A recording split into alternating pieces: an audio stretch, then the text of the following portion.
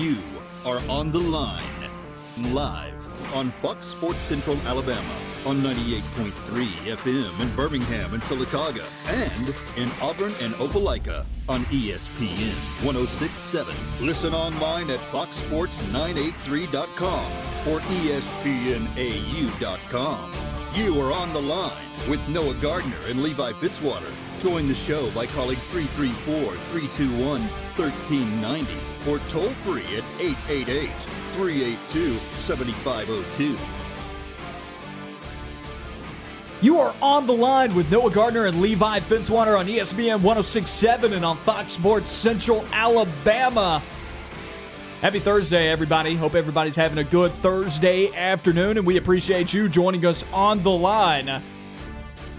Number to call, 334-321-1390. Find Levi and I on Twitter, at PointGardner, at Levi Fitzwater. Yesterday, we did our A-Day depth chart series, and we examined the wide receiver room. Let's kind of close the book on that a little bit here. Levi, what's your opinion on this Auburn receiver room as we head into the spring? We went into a deep dive of the depth chart that we thought it would look like going into A-Day of those wide receivers. What is your opinion on the entire room as a whole as we go into the spring? I think the entire room as a whole, I think the entire room as a whole, it has a lot of good potential that we haven't really seen completely materialize at all times. I think we've seen guys who are able to, they have the talent and the ability and can show flashes from time to time, but we just haven't seen it consistently. And I mean, you saw it in Elijah Canyon in the bowl game. You know that Shedrick Jackson's a talented guy. You just haven't seen it on the field. And you can look at a guy like Kobe Hudson, who has had some good possessions over his tenure at Auburn. It's just a lot of guys who are good and have good potential. We just haven't seen it yet. What sticks out to me about this group is the versatility. I think there are multiple spots where different receivers can line up. Capers and Shedrick Jackson, both of them can line up the slot. Both of them can also line up at X for Auburn. They can be split out wide, or they can be closer to the line of scrimmage, or off that line of scrimmage, rather, for that Y spot. I don't think I see either of those guys as flankers or anything like that, but I do think that you could see them line up at different places and be effective at different places in this Auburn offense. Canyon's a little bit more rigid over as an outside receiver, probably an X. Whether or not he starts or not, I think that remains to be seen. I think he's got a lot of upside when you talk about his body at 6'4", but he's also very fast. He's not too tall to be fast, right? So there's a lot of versatility in this group, and then Kobe Hudson can do different things at different levels. I think he's probably going to end up, as we said yesterday, being what is known as the Z receiver over there on the flanker, the other outside receiver, the number 2 outside receiver. But a guy like Eli Stove was versatile, the Swiss Army knife of the Auburn receiving corps. He reminds me a lot of Eli Stove. I think we see sure hands from Kobe Hudson, just like we saw from Eli Stove. Eli Stove was used in different ways. He was used as a possession receiver in the intermediate passing game, but he was also used for bubble screens, for tunnel screens. I don't know why they tried to get him the football like that so much, because he wasn't overly shifty. I think we see a more athletic Kobe Hudson that can do more with the football in his hands at creating his own space than maybe we do with Eli Stove. So I'm drooling over the versatility in this young receiving room, because all of these guys are 2 years or less since they stepped on campus, and they have 2 years or more until they take off for the NFL draft. And that's one of the reasons it's been so hard for us to kind of figure out this receiving depth chart, because there's so much versatility. You can't None of them have experience. They don't have experience, but yet they're also versatile, and you could play them at almost any position within the position. You could play almost any of them at an X or a Z or a slot or what have you. It just depends on which guy we're talking about. A lot of them are going to play, at least in my opinion, I think they're going to play multiple positions within the position of wide receiver, simply because they're talented guys. You don't want to take these guys off and kind of pigeonhole them and say, hey, you're going to play the slot and only the slot. You're going to play the X and only the X. I think that these guys are going to be able to move across that formation and be able to play different positions, which is going to be good for Auburn's offense, because they're not going, it doesn't seem like it's going to be predictable from the defensive side. They doesn't look like they're going to be able to look at it and say, oh, this guy, he's coming in, he's going to do this, or this. I think it's going to be hard for defenses to prep with the receivers that are coming in because I think they're going to be able to do a multitude of things, and that's just great. That's great offense when you have receivers who can do those kind of things. We got a packed show for you guys today. We're going to talk some football here like we are right now, opening up the show. We've got Auburn baseball on deck. We're going to talk a little bit about that Little Rock series coming up this weekend. What do we know about the Trojans? We'll also talk with Justin Ferguson of the Auburn Observer a couple of segments from now. Also, what's going on in college basketball right here on our TV inside the studio. I'm watching Florida and Vanderbilt playing some college basketball right now on SEC Network, and Florida's up by 4 on Vandy with only 2 minutes until the end of the first half. So we're going to keep you up to date on what's going on in the SEC tournament. We'll talk about what happened in the SEC tournament last night, what Levi's referring to about what he doesn't want to talk about, what's broke today in the ACC tournament with Duke's season coming to an end because of COVID-positive test. Florida State advancing without having to play Duke today. That game ending the Duke season more than likely unless the committee smiles upon them. We'll also talk some Auburn football in that second hour as well, taking a look at that Auburn football schedule and some of those intriguing matchups for Auburn. So we got a packed show for you guys today. Stay with us here. And the number to call, once again, phone lines are open, 334-321-1390. Going back to this Auburn receiver room here as we head into the spring, grade this group. I'm going to say, if you're looking at this group, I'm going to say a low B- to C+ right now because I think they're really talented. We just haven't seen it yet. I think they're a lot of good players. I don't want to go too high on them simply for the fact that we just haven't seen it. I think we know I think we have a good idea of what we're getting out of them with their potential, what we've seen from high school tape, what we've seen from tape the limited tape that they've put on in college, but I can't get too high on them simply for the fact that it has not been seen yet. I took a psychology class at Auburn, and something that I took away from that class that has stuck with me in evaluating teams in sports is the bell curve. And we talked about the bell curve in that class, and that professor was staunch that the bell curve was an effective way, and he had a great argument for it, that the bell curve was an effective way to evaluate really anything, because there's got to be the elite percentage, then there's your above average, then there's your average, and then there's your below average, and then there's poor. Something's going to be better than something else, right? When you're comparing things. You compare two things, very few times is something actually equal, or are they in that same percentage of class? And so when you look at the bell curve, it's just the curve graph that is divided up into percentages. D and B are the same percentage, just on opposite ends of the spectrum. One's above average, one's below average. C is the largest percentage group. That is your average. And then A and F have equal percentages, just opposite ends of the spectrum. Your elite, and then also your elitely terrible, right? And so when I evaluate and when I answer questions like, how do you grade a group, right? How do you grade this? How'd you grade Bruce Pearl this season with his coaching job? We've talked about that on the show in the past week and a half or so. When this question is posed, how would you grade this Auburn receiver room? I'm grading them in comparison to the rest of the receiver rooms in the SEC.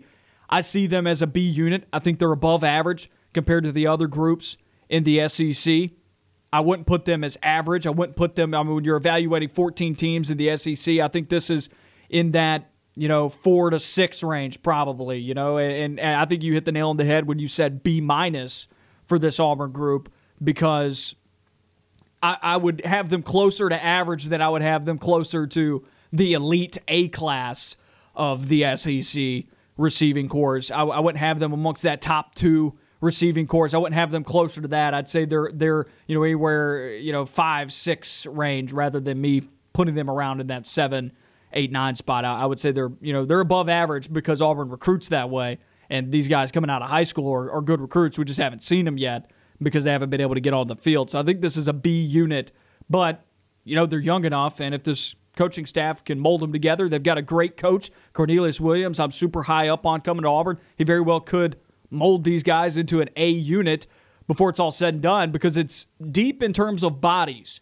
They're versatile, like we already talked about. They're deep in terms of bodies. They have a lot of young guys on this team. Kobe Hudson, Xavier Capers, they were freshmen last year. Shedrick Jackson's been in the room for a long time, but he's got 1 or 2 years left of college. I'm trying to think of some other guys. Elijah Canyon's a sophomore this year. Right, or a freshman because last year didn't count. Technically he's a freshman. So I forget about Canyon. And then there's also Newton, who's got 1 or 2 years left. He's one of the older guys in the room, but he's a backup. You got Malcolm Johnson Jr., he was a freshman last year. Javarius Johnson's an underclassman as well. I've just listed 5 guys that are all underclassmen.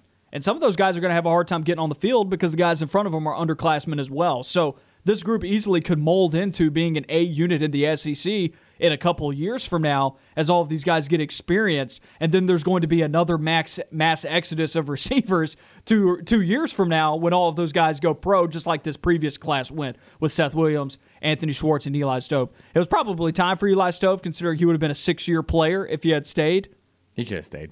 He should have stayed and been a 6-year player. I mean, why not? I mean, he's not going to get drafted, in my opinion. No, I think he's an undrafted free agent and a practice squad player right now. I mean, I don't think there's anything that's going to change the NFL draft scouts on him. So he could have come back for another year and just enjoyed some college football, but it may have been time to move on academically and just life-wise, because who stays in college for 6 years? You know what I mean? That's more than half of a decade that you would be in college. Hey, some people do it. Some people do it and it works out for them. Some people, fair. You know, I mean, it is what it is. Yeah, I agree with you, though, on a lot of things. I think this is an average receiving group right now. Going into A-Day, average, very average, closer. Like it's a little bit above, but closer to that average. C group. Well, I'm sitting there like I'm fringe. That's why I said. Is it because they haven't played? Yes, and it's not that I don't see the talents there. I think if you're looking at them, they're C+, B-. They're right on that fringe for me. And they have all the potential in the world to hop up to that B+A range.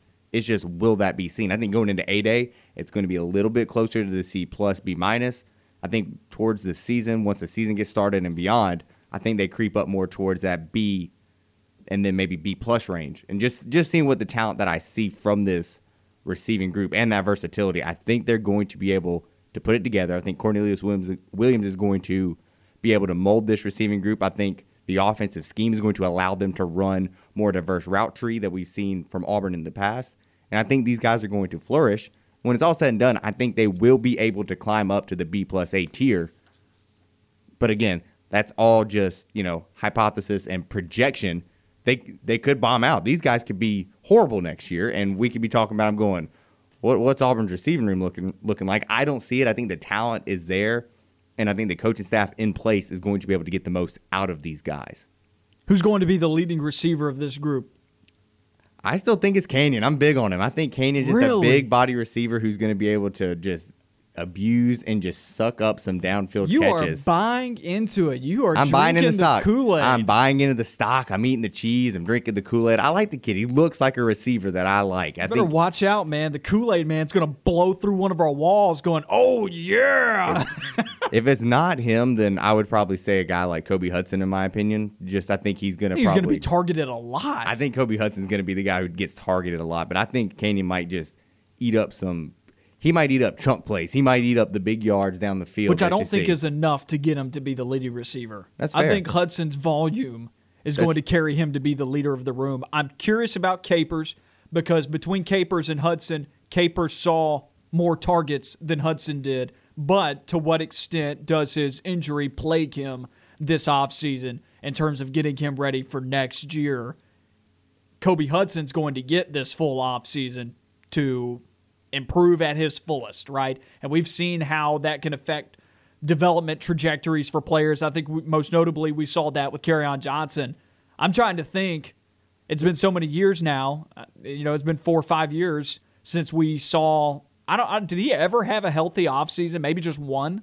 I think he just had one healthy offseason. Not that I remember. I feel like it's always been plagued with injuries, at least during the offseason as well. I think he had one healthy offseason. And that was going into the 2017 year, and then in the opening of that season, he blows out his hamstring against Georgia Southern. Yeah, missing off seasons are bad, like in football. It affects the trajectory of your development. Especially when you're a young guy in college. It'll hinder your trajectory and how you're going to improve this season. It also, you have a new system coming in. It's going to hurt your ability to go run through plays in that system. On the other side of this break, we talk Auburn baseball against Arkansas Little Rock. What do we know about the Trojans? We'll tell you about it on the other side of this break here on the Line. You are on the line with Noah Gardner and Levi Fitzwater. We'll be right back.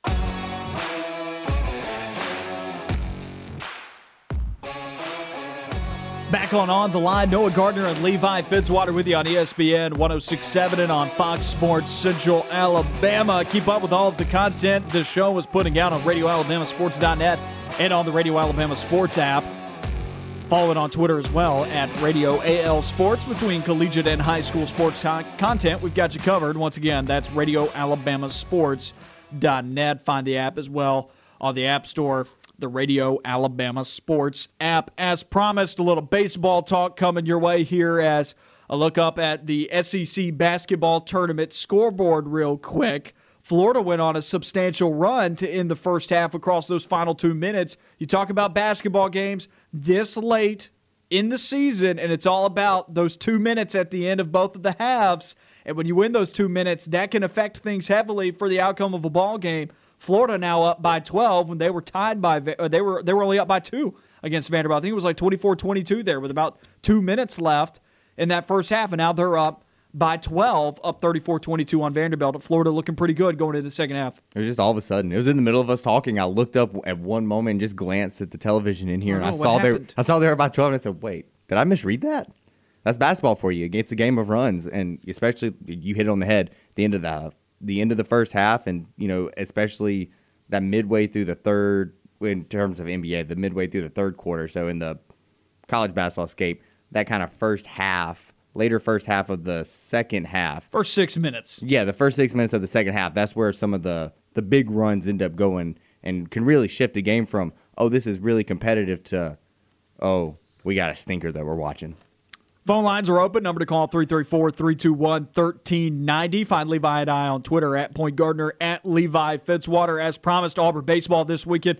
They're taking on Arkansas Little Rock, now just known as Little Rock, the Little Rock Trojans. What do we know about this team? Well, no marquee wins, really. I wrote down in my notes here, marquee wins. They went 1-1 against Oral Roberts, who are currently 4-8, but if you've kept up with the college baseball scene, they just took 2 out of 3 against LSU this past weekend. LSU ranked number 8 when they were taking them on in that series. But other than that, no real good wins for this Little Rock team who comes into this series 5-5. Last time out this past weekend, they took down North Alabama, two games out of 3 in that series. North Alabama's one win in that series is their only win of the season.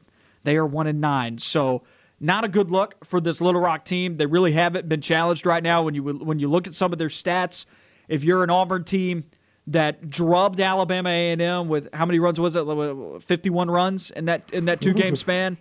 Buckle up, guys. This could be. I'm not going to say 51 runs, but then again, that could happen over the course of 3 games. It is a 3-game series instead of a 2-game series. So, but yeah, you're licking your chops. If you're Auburn's bats, this is a great opportunity just to get right, get the bats going, and hammer it home. Go ahead and throw the stats out there for them. Well, they have a team ERA of 5.29, which is horrible when you look at the competition that they've played. They have not played a good team. They were set for a series. I think they were set to play Oklahoma State in 2 games. They only ended up playing them in 1. They lost that game as well. Or maybe I'm getting them mixed up with Oral Roberts. Either way, though, this team has not played any good foes right now and have not fared well against those foes either. This is not skewed. This is a 5.29 ERA against very bad competition against teams like North Alabama, who is once again 1-9, and their only win came against Little Rock. Yeah, they only had to play the 1 game against Oklahoma State. It was supposed to be 2. So the first one got canceled. Then they ended up losing 2-7. So I mean, they're one substantial opponent. They only got to play 1 game, and they lost 7-2. Oklahoma State was ranked when those teams played, right? Yeah, they were ranked 17th when they played. They're allowing 8.3 hits per game, which you imagine will go up as well. That's a lot. That's a lot. If you are scoring a run every 2 hits, that's at least 4 runs right there. But that's not the clip that teams are scoring on this team at.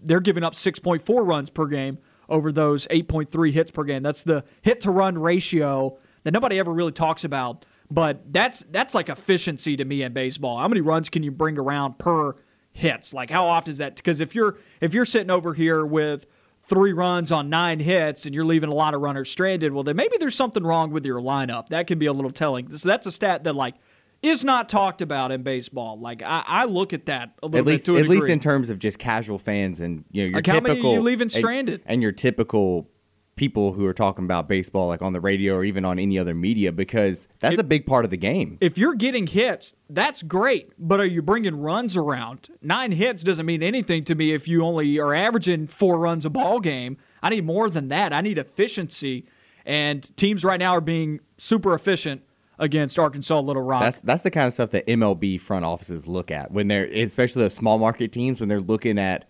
how can we effectively make the most out of some of these guys, and they're looking at guys who are efficiently hitting and scoring in runs, and they're constructed a team that can do that. And that's where you see good baseball teams and great baseball teams in terms of how they can efficiently put runs together. Teams are averaging 2.1 stolen base attempts against Arkansas Little Rock per game. They are 18 for 21 on the year against the Trojans, averaging almost 2 stolen bases every time they play. So not a whole lot of talent behind the plate in terms of throwing out guys. Once again, I can't stress enough, they have not played great competition up to this point. And most teams are not averaging 2 stolen bases against an opponent. So these are, for Little Rock, formerly Arkansas Little Rock, these are bad stats for them against bad competition. Right. And all of that combined with that 5.29 ERA and the fact that teams are scoring 6.4 runs per game, there could be some long baseball games this weekend. It looks and like Auburn's bats are up. Auburn's bats are awake. I think what we saw against Boston College over the weekend, that was against maybe not top-end arm talent, but it was at least against Power 5 arms. Auburn hit them. Auburn lost the series because of a fluke inning that I'm not even concerned about. Forget that. I don't think we're going to see that happen that often or ever again this season. That's not going to happen again this season. You rarely see a team blow a 8-point lead in the ninth. I've never seen that in my life. I'm sure it's happened in baseball before because that's baseball, right? Auburn put up 11 runs on North Carolina in the opening frame, right? Like, that happens. It's just so fluky. I don't know. I mean, and maybe happens once a season. I don't know. You got to think we're close. We're very close to Atlanta and the Braves. I mean, those choke artists that they are. I mean, they blow a lot of bad things. A lot of people angry, including me. Chill out. Braves are frauds or choke artists, whatever. Does New Orleans have a baseball team? Nope. We had a minor team at one time. So you gotta play to be beat. But Little Rock. Hey, I'm a Royals fan. You ain't got to come at me with that. Oh, so that's a putrid history right there. That's something to be proud about. But they have won a World Series more recently, so I give you that. Arkansas Little Rock hitting. They have 5 players batting above 300 as a team. They're average at 278, but still not impressed. Even though those if that was an SEC team hitting like that, I'm like, oh, okay, Auburn staff is going to be challenged this weekend. An SEC team that has played SEC competition or top-end competition in some way, shape, or form. But the only team they've played on their schedule that is of Power 5 quality was Oklahoma State, and they only scored 2 runs. So we really haven't gotten a glimpse of them against good teams. But I wouldn't be too concerned for the Auburn pitching staff this weekend, even depleted. This is probably the series you want if you're trying to walk some guys back in, like Cody Greenhill, if he's going to make it back out there. This is probably the series you want if you're bringing some guys back this weekend and you're also depleted and you're trying to bridge the gap before SEC play starts next week against Ole Miss. This is the team that you would want. Auburn's going to have a good time this weekend. This is the perfect series at the perfect time for Auburn. I mean, you said it very, very well. You could walk Cody Greenhill back in the lineup if he's ready to go and ease him back in there instead of just saying, oh, hey, you want to go pitch against Ole Miss this weekend after you've missed, the past 2 weeks? No, this is a great time to get him back involved and, especially with the depleted staff in terms of pitching, you don't have to be on your absolute top performance. So you can afford to be depleted against a team like Little Rock, as we just went through all those stats. So this is a great series to have right now at this point in Auburn's season. 100%. Let's take a look back at the scoreboard for the SEC basketball tournament that has gone full-fledged today. This is the best time of the year, as Lance Dahl says often, and has already said to me today. He brought up, he'll be board hopping an Auburn High School baseball game tonight. That can be heard on 96.3 WLE. There's a doubleheader tonight, so if you're looking for some baseball on your radio waves, go and check that out, because Auburn High School baseball, if they aren't the top team in 7A, they are one of. I know that they're ranked in some polls as the top team in 7A baseball. So there's some good baseball on your radio dial tonight as they're taking on Baker.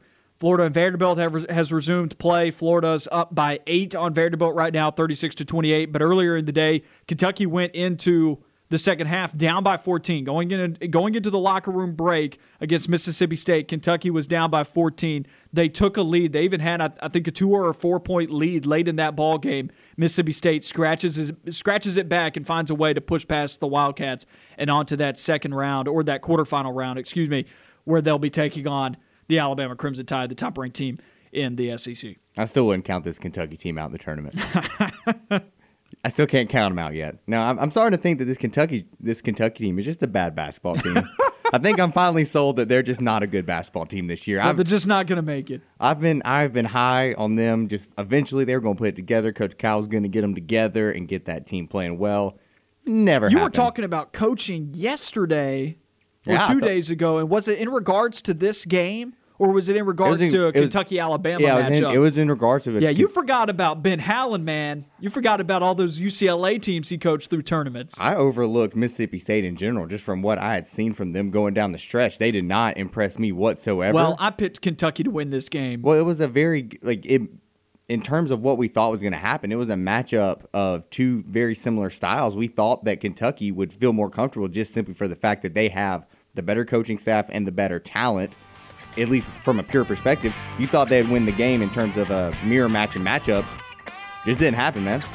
State won 74-73 to advance on to play the Alabama Crimson Tide in the quarterfinals of the SEC tournament. That game on tomorrow. We'll be back on the other side of this break talking with Justin Ferguson of the Auburn Observer. Stay with us here on the Line.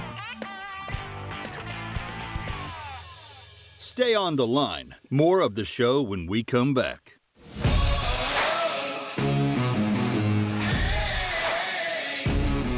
Ramping up hour number 1 of On the Line on ESPN 106.7 and on Fox Sports Central Alabama. Noah Gardner, Levi, Fitzwater with you.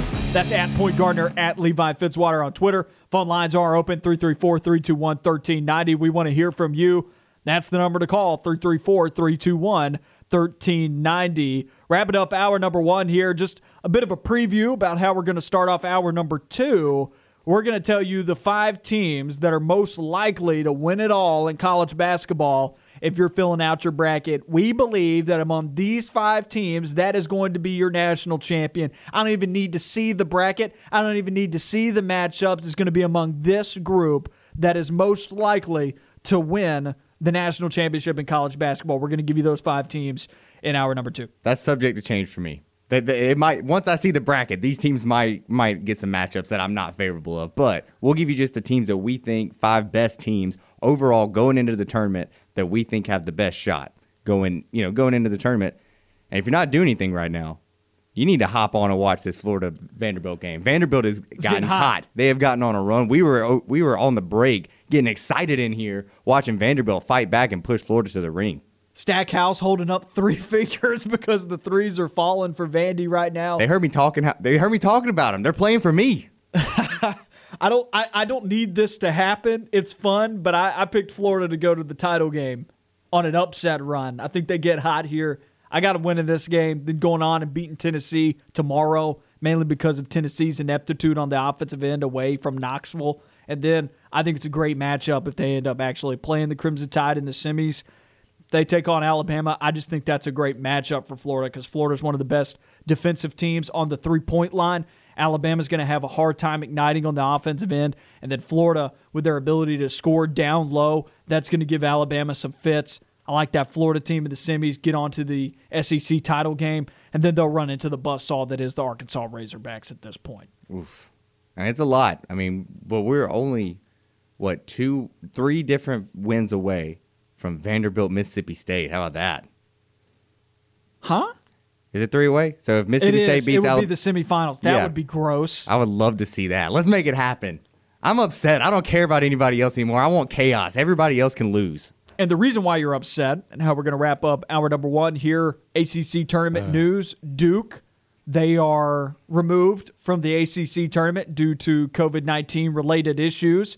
They are forced into a forfeit situation with the Florida State Seminoles, and Florida State advances. I was excited for that matchup.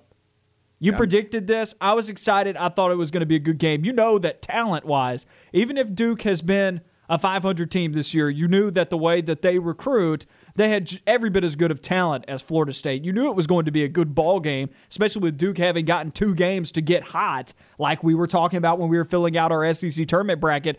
Oftentimes you see those teams that get 1 extra game, they can use that as a springboard to go on a run in a tournament, whereas some of these other teams had to wait an extra day, and then it's them trying to get it jump-started in a foreign location, different sight lines. The other team's already used to that. And so sometimes it can work to your advantage if you're a talented team like Duke, and Duke very well could have gone on a run here and made it to the NCAA tournament by winning the ACC tournament, but they will not receive that opportunity due to COVID-related issues. I went to bed last night feeling like one of the smartest people in the room because I had it all laid out. I said the get-right game, the revenge game, they were going to get hot. But there's a lot of people in your, quote, room because anybody that likes Duke, which is a ton of people in basketball, if you don't like Duke in basketball, you probably like Kentucky. And if you don't like one of those two, then you're probably a well-liked human being because everybody loves to hate those two schools. But everybody in the Duke room was saying what you were saying. All Duke fans, every Duke fan that I know was saying that. And it was happening. You saw the shellacking that they put on Louisville and Boston College, and you felt good because they were going into the matchup with the frauds that are Florida State with Leonard Hamilton and them boys. They were going to win that game easy. I mean, that's the only way them frauds could even get could get a win in the ACC tournament. That's strong language, sir. That was the only way they were going to win. That's strong language. I don't know if I'd call them frauds. They're frauds. Name one player on their team. Exactly. That's why they're them boys and they're frauds. Because you can't name one. Still a top 15 team. I'm sorry, I don't watch Florida State basketball without repentance. You know, I don't sit here just watching them over and over again. But yeah, in all seriousness, I did feel like Duke was going to go into this game and play a very good basketball game. And I feel that they were going to come out on top because everything you pointed out, they'd gotten hot. They'd gotten used to this foreign gym. They got the sight lines down. They were able to get hot and play on this gym already. They had 2 games to go for it. The biggest thing that makes me upset about this, I mean, obviously the fact that Duke's not going to be in the NCAA tournament is upsetting for me personally now. I'm worried about how this is going to translate to the NCAA tournament in the bubble. Is this going to be a precursor of we're going to see matchups that get dropped and forfeited? Or is it going to be like the NBA where everything's going to be nice, tidy, well kept? You're not going to see any positive tests.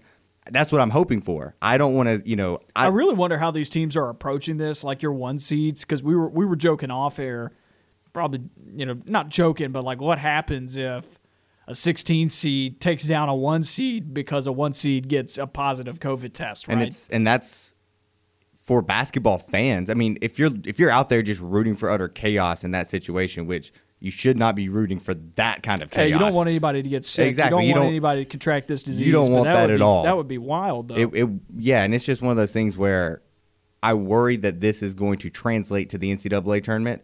It isn't a bubble. And the NBA showed that they could do the bubble in terms of basketball very well and not have positive tests. But you got to remember these are college kids, and I worry that some of the college kids might do college kid things. And I hope that doesn't happen. I'm hoping for just a nice, clean tournament. I'm hoping for the health of all the young men that are going to be there because that's a lot of people in that area. I hope nobody gets sick, and they can have a clean tournament, and they can all play to the best of their abilities.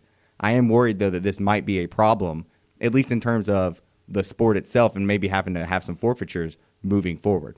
A look at what's happening tonight in the SEC tournament, and we'll break down and give you our picks on these games later on in the show.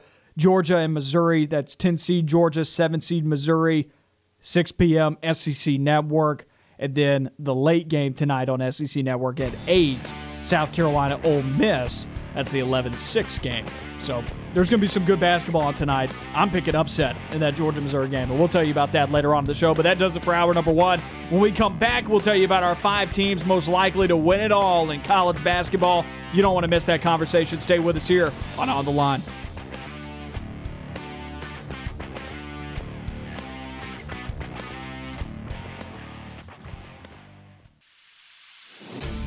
You are on the line, live on Fox Sports Central Alabama, on 98.3 FM in Birmingham and Sylacauga, and in Auburn and Opelika on ESPN 106.7. Listen online at foxsports983.com or espnau.com. You are on the line with Noah Gardner and Levi Fitzwater. Join the show by calling 334-321-1390 or toll free at 888-382-7502. Hour number 2 of On the Line. Noah Gardner and Levi Fitzwater with you on ESPN 106.7 and on Fox Sports Central Alabama. Phone lines are open. Number to call, 334-321-1390. We want to hear from you. Find Levi and I on Twitter at PointGardner, at Levi Fitzwater. Had a good hour number 1. Spoke with Justin Ferguson of the Auburn Observer. A big thank you to him out there.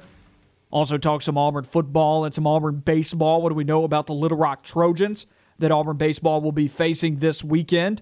And then what are our thoughts on the Auburn receiver room that we've been talking about a lot this week and going through the depth chart series that we went through yesterday. If you missed any of that and you want to go check it out, or if you ever miss a show, go and find the podcast wherever you get your podcast. As promised, though, and as teased, we will now give you our 5 teams that are most likely to win it all in college basketball.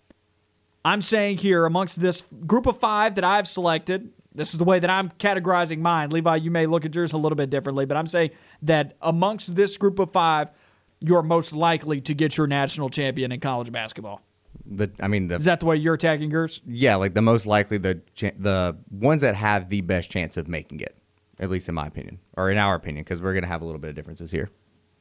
Yes, you have foregone one of the teams that I'm most excited to see play in a tournament setting. Right now, that team is not performing great at the moment, and we'll get to that team later. But do you have Gonzaga on your list? They're fringe. I'm debating between Gonzaga and Illinois, just because I haven't seen it with Gonzaga. They've made it to one chance. Like, they do this every year. They go undefeated. They become the darling, and then, or if they don't go undefeated, they lose one to St. Mary's or to BYU or something, like they almost did the other night in the WCC championship game. You know, I'm sure a lot of you guys were actually up watching that game. But you get desensitized when you're Gonzaga to the competition in the WCC, and when you get to tournament play, it affects you.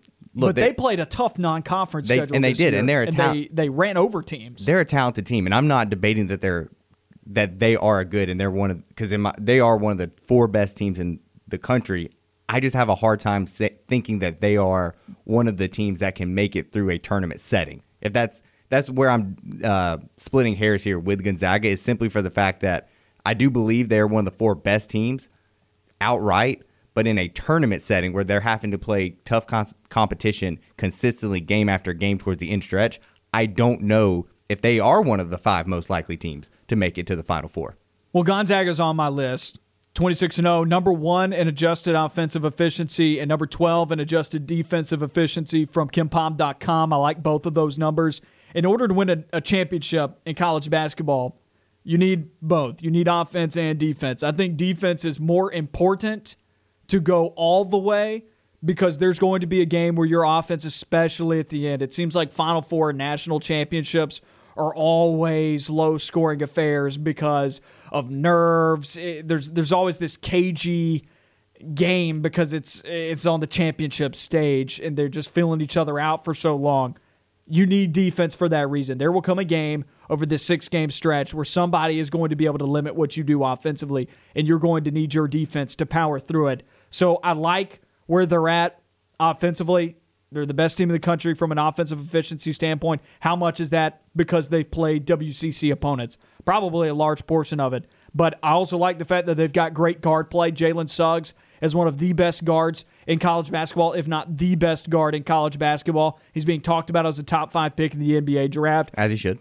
But the 2 leading scorers on this team are excellent big men. This is probably the best front court that you're going to see in the entire tournament, because their 2 leading scorers are averaging 14 points or more in Kispert and Timmy.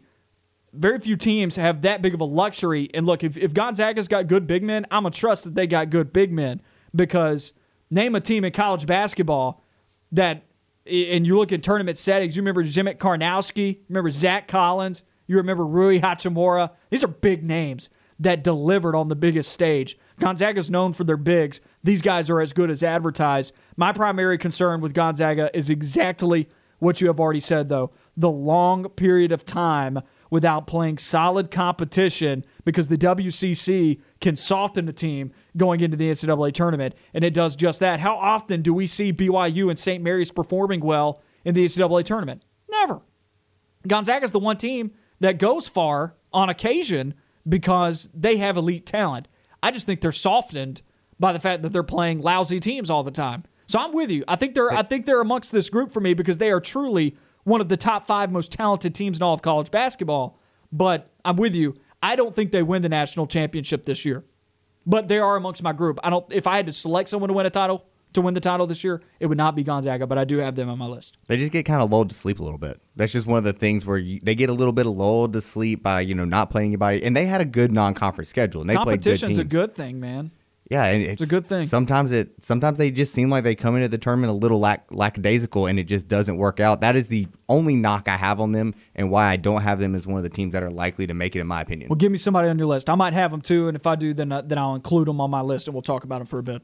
I like Michigan. I mean, I think they have been shown to be a talented team, and unlike Gonzaga, I've seen them go through the gauntlet that was the Big Ten this year. And only basketball. lost 3 games at that. Surprising that they did. I mean, they called a hot Michigan State team at the end of the year, dropped that one. They dropped a fluky one to Minnesota earlier in the year. That was their first loss of the season. Minnesota on the road, the fluky one. What was the other game that they lost? Was it to Illinois? I believe they did lose to Illinois. Which, and that's no slouch. Unless they lost to Wisconsin. It's one of those two. I mean, let's go back and look. I'll go and find it. That's fine. And you can't even really blame them for that Illinois loss because Illinois is one of the best teams in the country. They're going to be sitting there at that 4 seed, and I like Illinois to, I like them to make a good run as well in this tournament, and I could see them. Illinois is actually one of my other teams. They did lose to Illinois, and they lost by 23. I thought that was it. So yeah, I also have Illinois on that schedule as well, just because I think that these two teams are. We'll get to them in a bit because I love that Illinois team, and I want to devote all the time that I can to that Illinois team because I love that team. This Michigan team, though, they've just shown it all year. They've shown it all year,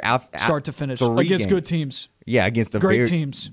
The Big Ten this year was an absolute gauntlet. You have a lot of Big Ten teams who have borderline cliche for how good the Big Ten was. I don't even know if gauntlet does it. Yeah, it's service. There are a lot of teams that you look at and they're you're thinking, oh, they're kind of down this year. Like Michigan State, you're like, oh, they're down this year, but even they were winning those big games at the end of the year. Big Ten's like Skynet took over and you were fighting Terminators every week.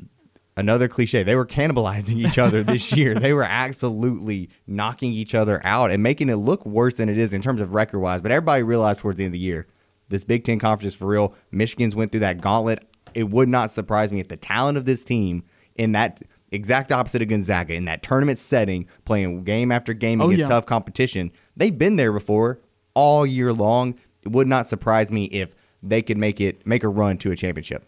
Here's the report on Michigan that I've drawn up for you. Number 6 in adjusted offensive efficiency. Number 5 in adjusted defensive efficiency, according to KenPom.com.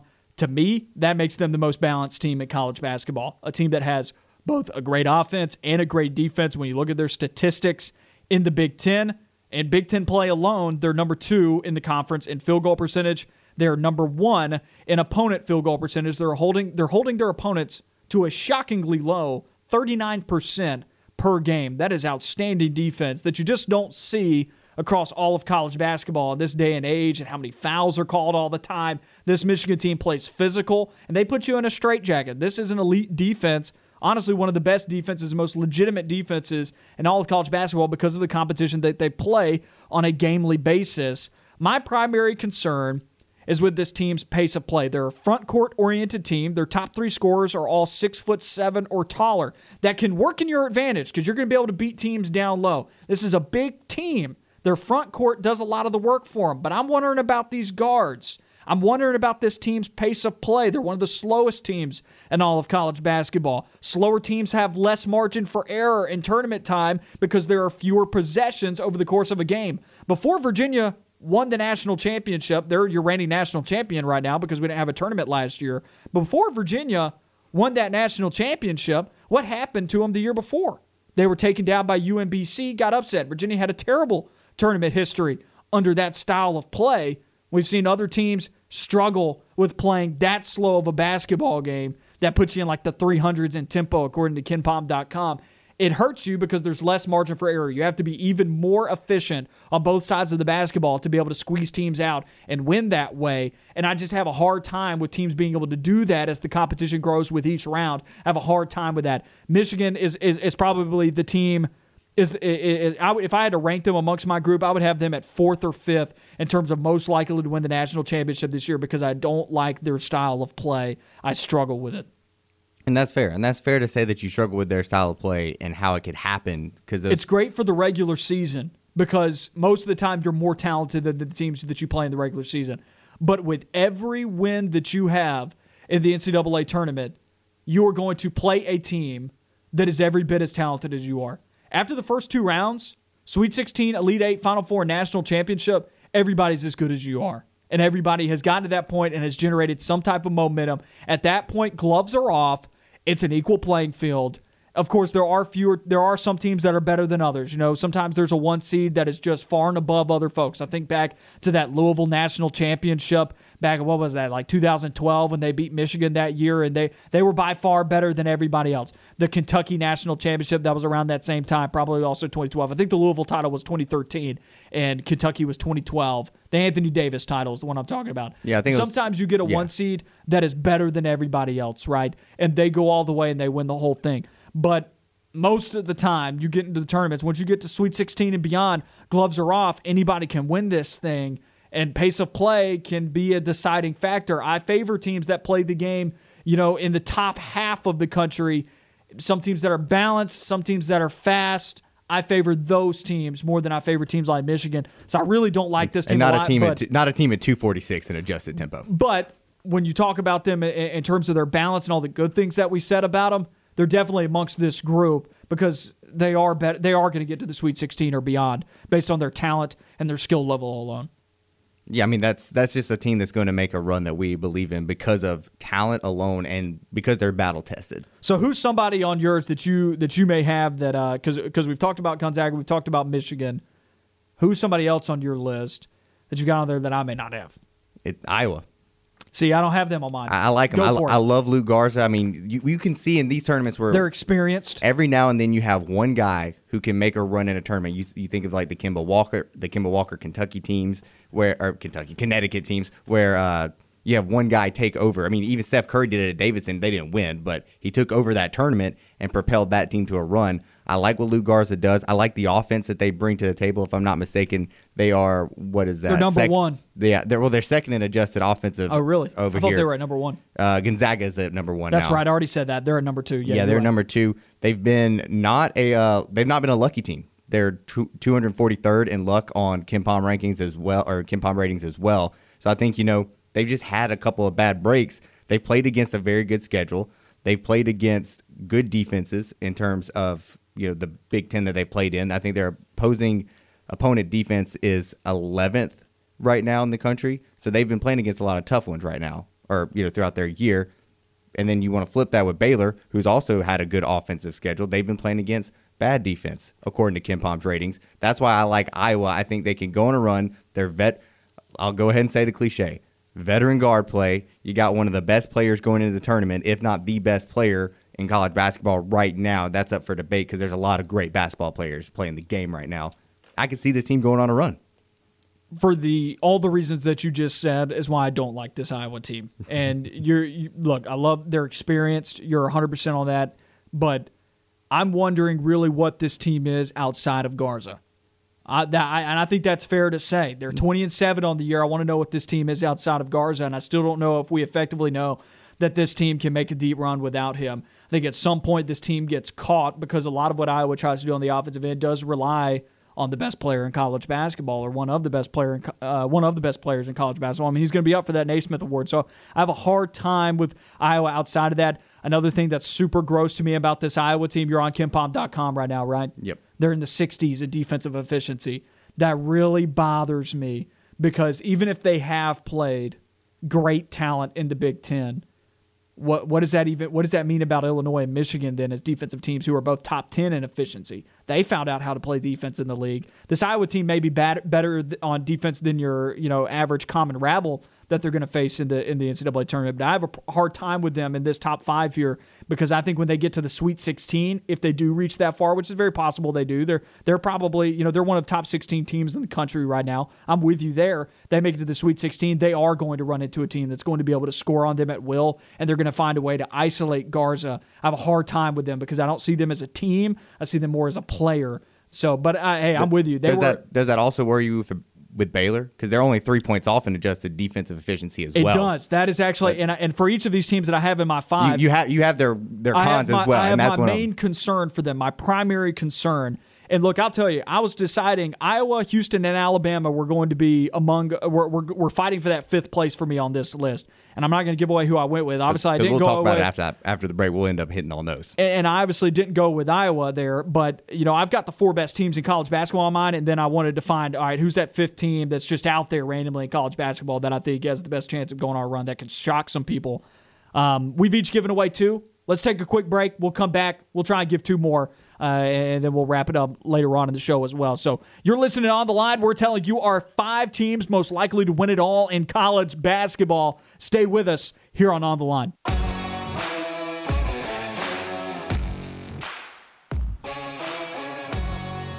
Back on the Line, Noah Gardner and Levi Fitzwater with you on ESPN 106.7 and on Fox Sports Central Alabama. Phone lines are open. Number to call, 334-321-1390. We want to hear from you, 334-321-1390. Anything you want to talk about, call in. We want to hear from you. We're going through our 5 teams most likely to win it all in college basketball. We've each given 2. I've given Gonzaga and Michigan. You have Michigan on yours as well. The other team that you've gone through?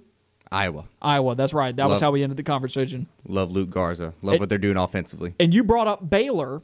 When I was talking about my concerns with Iowa at this point, you brought up Baylor as a team. Well, are they on your list? Because no. that's my same. Well, you were asking me if they were on my list, and I said yes. And you're like, well, I have a similar concern about them in regards to their defense, which is sitting above 30th, which is a little bit too high for me when I'm talking about national championship teams.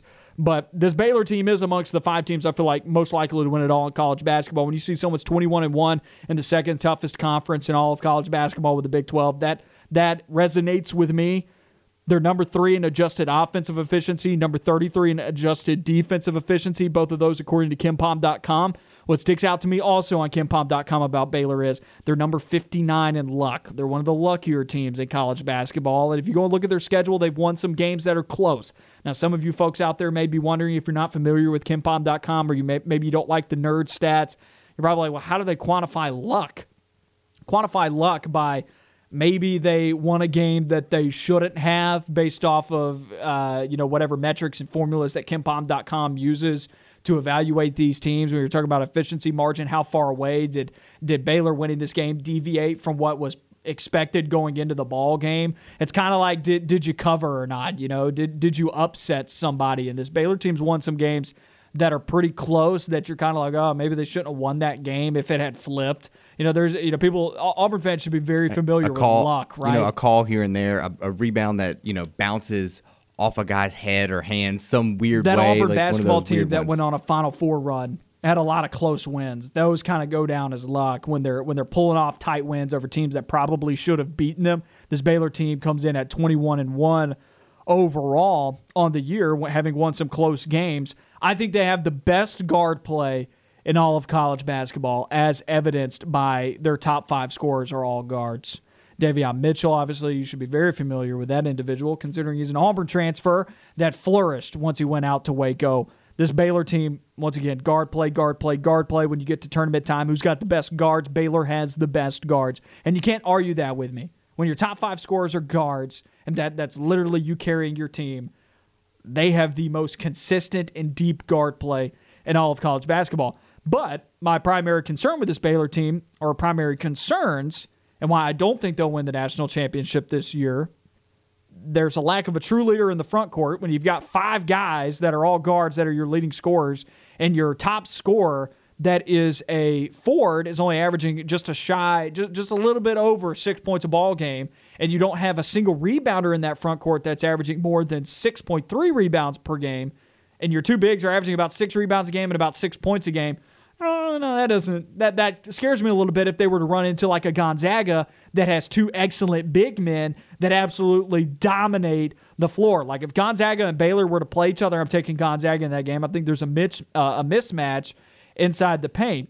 The other thing that scares me for Baylor is 33 in adjusted defensive efficiency bothers me a little bit. That's a little bit too low for me because if there's a day that your offense isn't playing well, that defense doesn't just shout to me that they're going to be good enough to help you out, like to bail the offense out when they're having a bad day. Baylor beat Illinois earlier this year. They play again. Illinois wins. And Illinois is one of those more efficient offensive teams. They run into a team that can score and score without remorse, and you can't stop them, but they have just enough defense to maybe limit what you're doing because you're all guards, and they can protect the three-point line and protect you out there on the perimeter, which is where Baylor is one of the best teams in the country at shooting threes. If they lock down that three-point line, well, that's enough for you to lose. And so this Baylor team is one of the best in college basketball. It's honestly one of the 2 or 3 best teams in all of college basketball, but they're not fully complete without a big man that can lock it down low.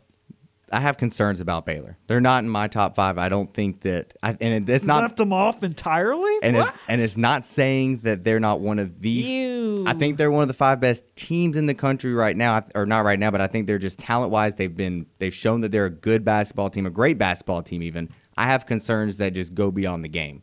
They missed a lot of time this year. Well, who's on your list then that I don't have? Because you've already told me your list. Tell everybody else out there the Big 12 team that you got on there instead of Baylor.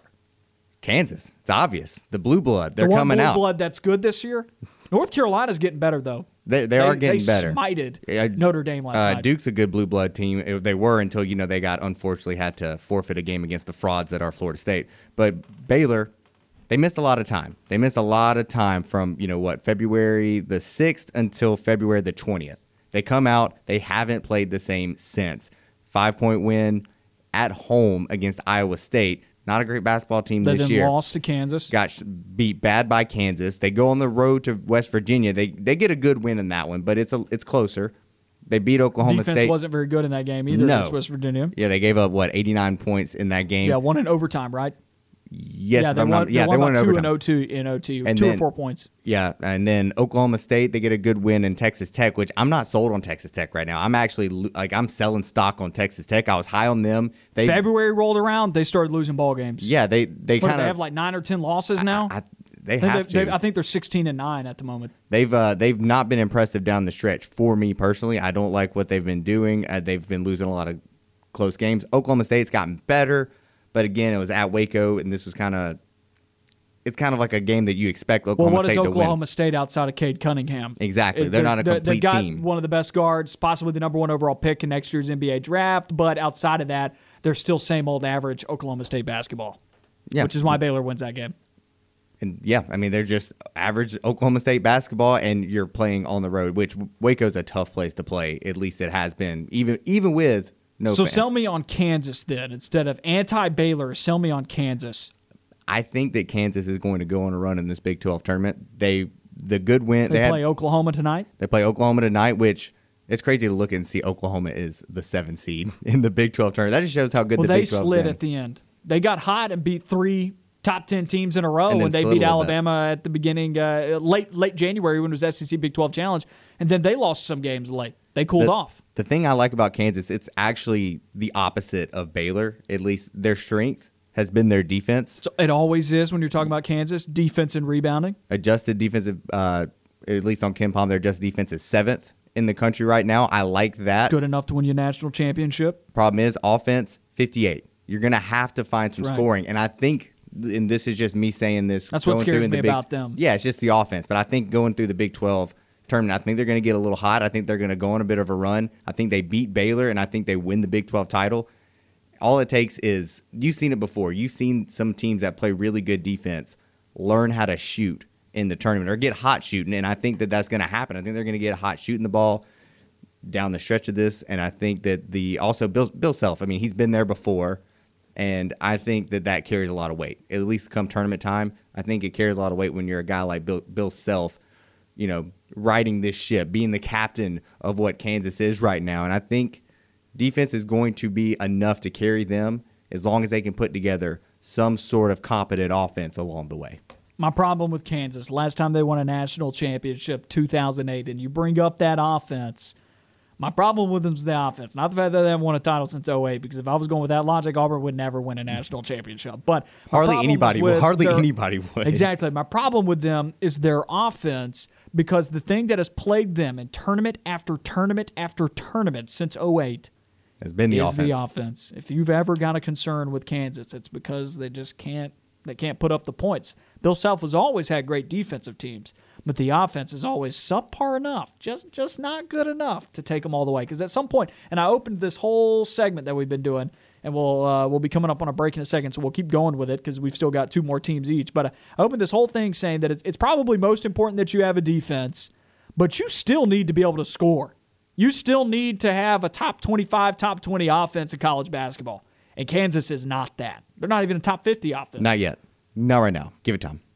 And they could heat up. And oftentimes that's how you see teams run through the tournament that maybe were a fringe team for you, because in Kansas, and maybe I should have considered them as a fringe team, but that offense it's hard. Bothers me so much. I just remember looking back there's just something special about Kansas dysfunction on the offensive end of the floor. And there's just something special about that name Kansas that you think they're going to put it together come tournament time. Name a team. They're like the Georgia of college football, Like, name a coach who has had more. Except they've won a national. They've won a national championship recently, within the past 60 years. Yeah, but what I'm saying is, name a coach in college basketball who has that much talent but does so little with it.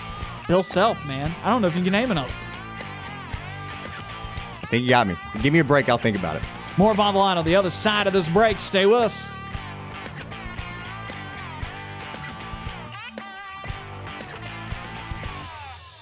Stay on the line. More of the show when we come back.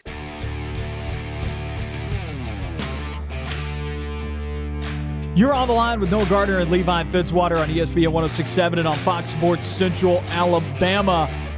Number to call, 334-321-1390. We want to hear from you.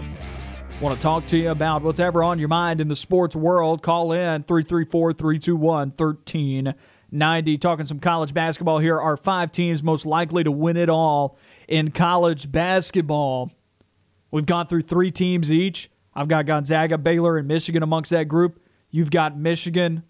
Who else? I got Michigan, Iowa, Kansas. Is Gonzaga not on your list at all either? Not Gonzaga nor Baylor. Oh, I'm not a fan of what they've done in the tournament. I like that you're spicing it up because that does happen in tournaments, but man, I don't like what they're doing. And that's not saying that they're not. Because if you're asking me if they're one of the top 4 best teams in basketball, I agree. I just don't like their ability to go through the tournament.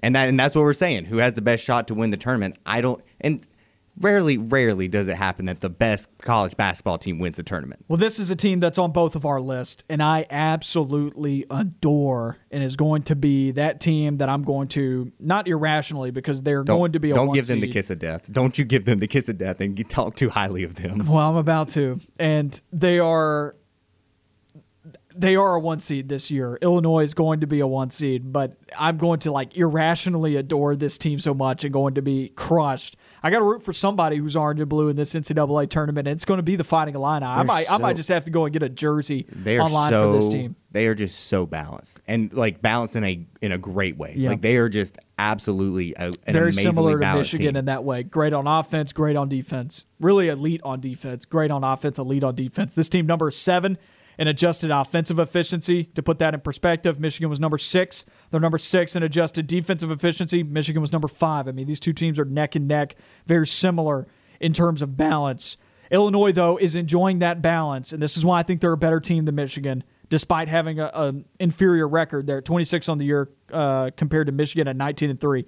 The reason why I think they're a better team, they enjoy the balance at a much faster pace of play. Possibly that makes them more dangerous than Michigan because they're able to stay so efficient at that faster pace of play, whereas slower teams in college basketball, and I was talking about that with Michigan and why I have such a hard time with them going far in tournaments, is they have less margin for error throughout a basketball game because there are fewer possessions. Illinois has ways to generate more possessions. I really like this Illinois team because despite the fact that they're playing so fast, Alabama plays the ball game blistering fast. They're a top 20 team. And I actually think they're a top 10 team. They're 8. They're 8th in adjusted tempo.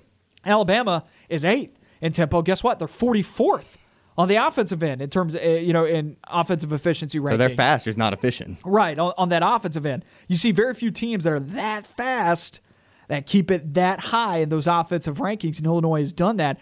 And even, also rare is that they were able to, that these fast teams that like to push the floor, we've seen that with Bruce Pearl teams where they maybe lack a little bit on the defensive end. This Illinois team does not lack anything on the defensive end. They don't give up anything in defensive efficiency. On Michigan, if I'm comparing those two teams, Michigan's so much slower. Maybe that helps their defense out a lot because they're playing at that pace. Does Michigan still play that way if they get sped up? Look at what Illinois did to them the last time they played. Beat them by 23. This Illinois team also, in terms of conference play alone, what they've done in conference play, they're the number one team in Big Ten play in field goal percentage on the offensive end, and then on the defensive end, they're number 2 in the Big Ten in opponent field goal percentage. They're holding teams to about 41% a game.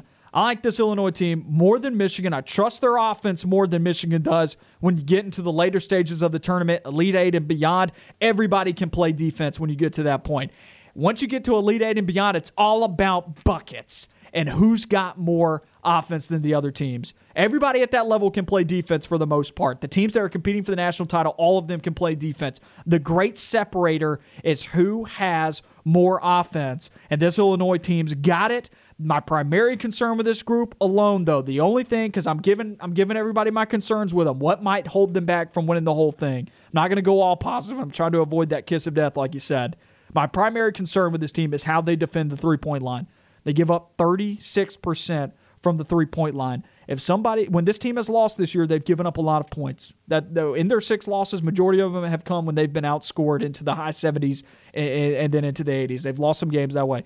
If they're giving it up on the three-point line and somebody gets hot, say maybe Alabama and Illinois meet later stages of the tournament, and Alabama's on a roll shooting the lights out of the gym like they can do from three-point line, this Illinois team gets beat. I mean, that's exactly what I was about to say. I was going to say if they ran into a team like Alabama on a hot day where Alabama is just shooting the three ball so well, they could be in for a problem. There's not a lot of concerns outside of that, and there's one other one that gets me, and it's the fact that it's Illinois.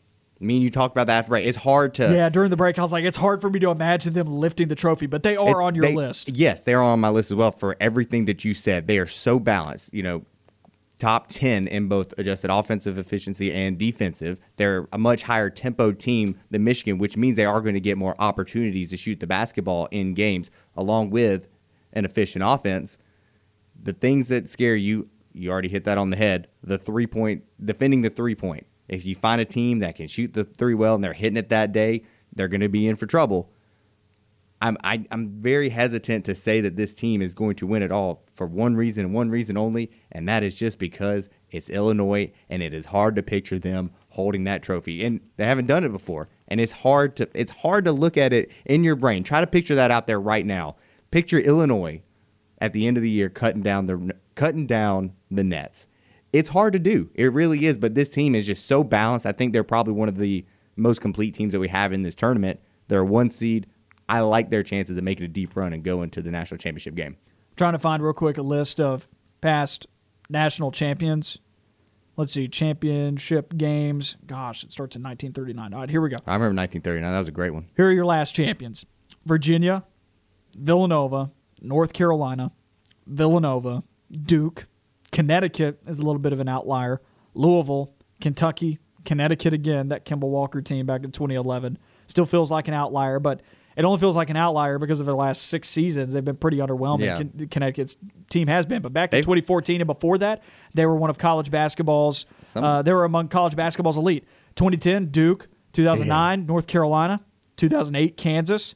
And then before that, it gets a little bit more disjointed. But when you look at all the teams that win national championships. Now you see why I've picked the way I pick and why I sit there and go, well, this team's probably going to win because of their name. And it seems that holds a lot towards the end of the year. This is a weird year. This is a wacky year. In my opinion, it doesn't count because Duke didn't get to make it, so this one doesn't count. But this could be a wacky year where you see something. You're missing a lot of those blue bloods. Kentucky's not going to be in there. Duke's not going to be in there. North Carolina playing good as of late, but has not been impressive. Villanova has not been impressive as of late. They're still a good offensive team, but they can't guard anybody right now. They just got beat out of their own conference tournament. It would shock me to see a team that you wouldn't like. I wouldn't be shocked if I saw a team that we didn't expect. Like somebody on that list where you're naming off those guys, and you're like, yeah, I expect all those teams to win a national championship. I wouldn't be surprised if that happens this year in terms of you see a team that's not on that list. But I'm still rocking that a team like Michigan probably goes on and wins it because you expect that to happen. If your name's not Louisville, Villanova, Kansas, Connecticut, Duke, North Carolina, Kentucky, UCLA, Michigan State to a degree, but the last time they won a title was 2000. I'm having a hard time imagining you lifting a trophy.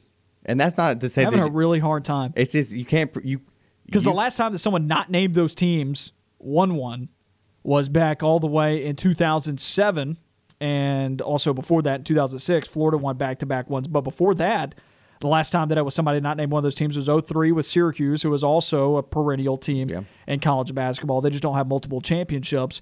And then before that, 2002 with Maryland. It's been a little while. It doesn't happen often. It's because it can happen, but it doesn't happen often. It's because through most of your adult life, it hasn't happened, and for most of your adult life, you have not seen.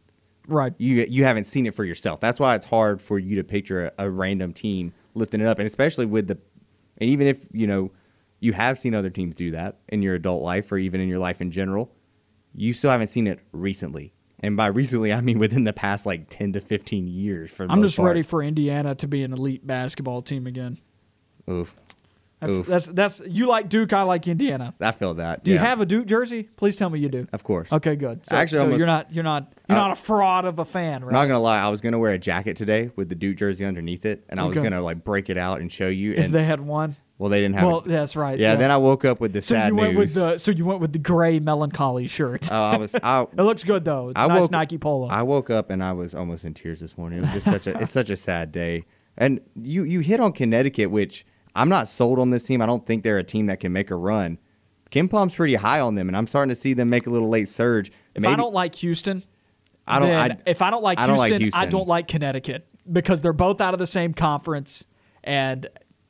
Actually, no, they're in two different. They did move to the Big East. Yeah, they moved to the Big East. They're in the Big East now. They play a little bit tougher of a schedule now. This is like their first year. I don't know if I'd say it's that much better, but maybe at the top. But it's a top heavy conference. Yeah, I don't get it. You got Villanova and Creighton, but after that, it's not anything that I've actually looked into. It's just looking at their 21st in Kim Palm's ratings. I've seen them make a little bit of a late surge. It's 14-6 in a not good conference. I would do a more deep dive to see why people are kind of starting to get high on this Connecticut team because I don't see it. But obviously, I haven't looked into it. I haven't paid attention to Connecticut all year, which that seems like the years that they win, right? That nobody's paying attention to them, and Connecticut goes on that run and ends up winning. That's right. Let's go ahead and get our last team in here because we both have this team on here as well. I'll explain it from my perspective first. I know you're a little bit more high up on this team than I am right now because I think they get upset in the SEC tournament. Wink, wink. But I thought they did too, but Alabama, yeah, that's fair. You had them losing in the first round. Alabama at 21-6. I've got them as my fifth team here, and I said earlier in the show, I said this Alabama team. I was trying to decide is this fifth team would it be Alabama, Iowa, and I said one other team that I'm currently forgetting about at the moment. Did I say any? Who's the third team that I was? Obviously, it's not that important. It was mainly between Alabama and Iowa. Houston. Yeah, Houston, which you're not a big fan of Houston because of the conference they play in. Also, pace of play is horrendous. They're one of the slowest teams in college basketball. Major offensive concerns with that team. 320th in the country. Major offensive concerns with that team, and then the fact that they're lulled to sleep by the American, have issues with them. That's why they didn't really get considered. Iowa, because they have the best player in college basketball. This Alabama team, though, if they can get hot, I can see a Final Four run like Auburn did. And the difference between this Alabama team and that Auburn team is this Alabama team has an elite defense.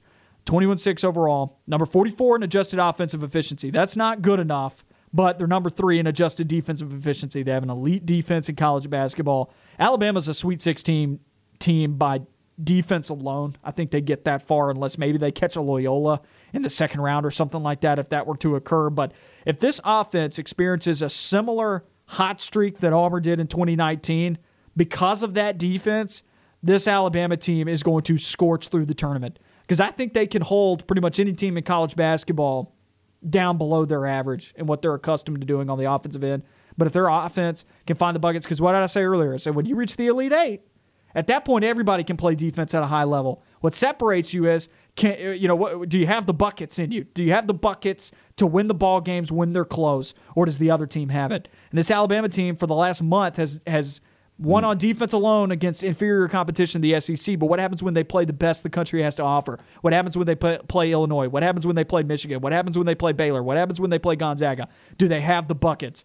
Internally, I don't think they have the buckets. I don't think Alabama's going to win this thing. I don't even think they're going to reach to the Final Four. I think they're a Sweet 16 team, maybe an Elite 8 team at the max, but mainly because I don't think this team gets scorching hot at the moment. I think they probably do lose Sweet 16, Elite 8, somewhere in there. But I was having a hard time finding a fifth team, and I like this Alabama team probably a little bit more than I like any of the other teams that I maybe have considered for 5.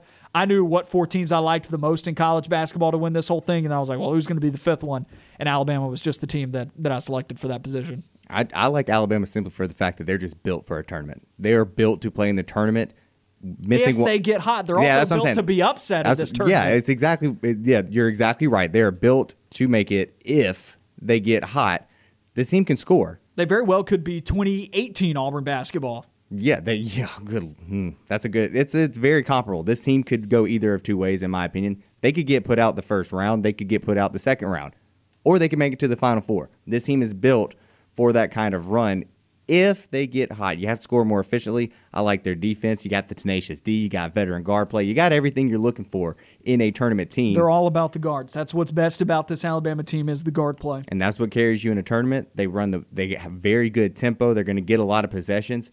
What are you going to make out of those possessions? So they're getting a lot, and they have not been efficient with them, especially in the past, month of the year or month of the season. And when you play teams that are comfortable in an up-tempo style of play, like Illinois, like Baylor, like Gonzaga, those teams that are comfortable at that pace, there are other teams that fit into that bill. I think Iowa plays a relatively balanced style of play. Yeah, they're like 105 in terms of tempo. Yeah, that's relatively balanced. So you play a team that can play at that speed, that doesn't get scared when they have to play at that tempo, and that's not going to affect them that much. Then Alabama loses if they're not on their P's and Q's. If they're not efficient. Yeah, I think which is what holds them back. I think they have a good chance too. Alabama, this will change based off of what happens in the SEC tournament. If we see Alabama come out tomorrow and get beat by Mississippi State, they do play tomorrow, correct? They do. Yeah, if they come out and lose to Mississippi State, they're out for me because this is the chance that they need to get hot and go through that run. If they don't win the SEC tournament or at least make it to the championship game and look good doing so, I don't have as much confidence in them as the 5th team. Sure. And what did Auburn do the year they went to the Final Four? They got hot in the tournament. And they won the SEC tournament. And then they went on. They kept that hot streak. Kept the hot streak going to a degree. That first game was a little tough. They reignited in the Kansas game. Yeah, it was a little tough. But yeah, Alabama could see a similar trajectory if they get hot. On the other side of this break, we wrap up the show. Stay with us here on The Line.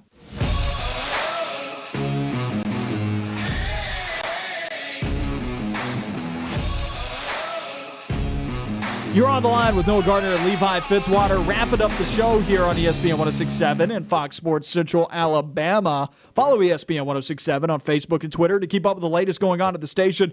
Between the Max Roundtable, On The Line, The Drive with Bill Cameron, there's 7 hours of local sports talk all the way from 11 to 6 on your radio dial here on 106.7. That's all on ESPN 106.7. Find the website on ESPNAU.com if you want to listen to the internet stream.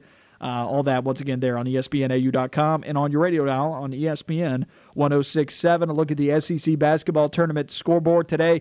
Mississippi State squeaked by Kentucky after blowing a 14-point lead at halftime, 74-73. They defeat the Wildcats to advance to play the 1 seed Alabama tomorrow. I had Kentucky winning that game on my bracket. I was wrong, but then I've been right everywhere else so far. Vanderbilt beat A&M, obviously, yesterday to advance to play Florida today. And they pushed Florida, gave them everything they could, but Florida does advance to take on the 4 seed Tennessee tomorrow, 25 minutes after the conclusion of Mississippi State, Alabama. They beat Vanderbilt 69-63, and that Vandy team went on quite the run. They were looking good in that. They were leading in the second half at one point. I think it was like 55-54. Vandy was leading after a bit of a run, but Florida was able to keep them at bay and to find a way to get them back out at arm's length and closing out the ball game in the final moments. You forgot about the most important recap of what happened yesterday. Duke? No, Masked Singer. Oh, nah, I'm not getting into that. Did you see who it was? I did not. Kermit the Frog. What? Kermit the Frog Kermit the Frog was under the snail costume. They really stepped up their game this year for the Masked Singer. How does that work? Could you not hear that it was Kermit the Frog, or was Kermit the Frog not sounding like Kermit the Frog? It was Kermit the Frog. Kermit the Frog here. Yeah, my mind is blown. I mean, they have really put out all the stops for this year. Whatever you're doing, watch the Masked Singer. What if every week it's a Muppet, and you're not what if this is every week it's a Muppet? That would be crazy. That would absolutely. What's the name of the chef Muppet? You know, the one that just speaks like gibberish. Yeah, the whole time. You would know that one. It's like, I think I know who that guy is, but yeah, that's funny. They pulled out a big trick on us last night, a big sneaky sneak, and they tried to slide that one by us. But that's pretty good. It got me. Yeah, Duke was the other big news last night because they were on the roll. They were hot, and then, bad news today. I'm sad, though, that you've opted to watch the Masked Singer rather than college basketball, or did you have two TVs going? Of course. You watch both. You watch both. When Duke's playing, the TV's always on Duke, and if the Masked Singer's on, it's always on. Do you have two smart TVs, or are you, hooking up a computer into one of them? I'm trying to figure out how you're getting. I got two smart TVs. I moved the smart TV from my bedroom into the living room, and then just watch both of them. See, I don't have two smart TVs. I just have the one. And I had a very sick deal on Black Friday a few years ago at Best Buy. That's how I ended up. And I have no way to connect my computer to the other TV that I have, because I do have a small, 20-something inch TV that I got at a thrift store. And then, I just haven't. But you're looking at your laptop. My laptop doesn't have an HDMI cable, so I can't hook that up, and I don't have, I'm not hip with the technology. I don't have any casting technology like I should have. That's fair. SEC tournament tonight, 6 p.m. SEC Network, 2 hours from now. 10 seed Georgia against 7 seed Missouri. You've got Missouri winning that game. I've got Georgia with the upset. Quick thoughts here on that matchup. I mean, this could go either way. I'm not going to lie. I picked Missouri, and it's very fringe. I mean, we've been hard on Missouri all year, but Georgia is so inconsistent. They can score when they want to sometimes. Sometimes they can. Will this be that game? Will it not be? I'm just going to take the team that I think is a little bit more talented and ride with them. I'm taking Georgia in this one for the fact that I think they speed up Missouri. Now, Missouri's not totally uncomfortable in that style of play, but if this Georgia team gets at their tempo, can control the game that way and play at that pace, and if they can score, you're right, they win. And then the other game tonight at 8 on SEC Network, or 25 minutes after the conclusion of Georgia-Missouri. It'll be 11 seed South Carolina against Ole Miss, who's the 6th seed. We both have Ole Miss in advancing in that one to go play LSU. Not close. Yeah, I don't know, but it might be. It'll be close, but nah. It's been a weird SEC tournament so far. That does it for another edition of On the Line. We got The Drive with Bill Cameron following us. We'll see you tomorrow, everybody. You know where to find us.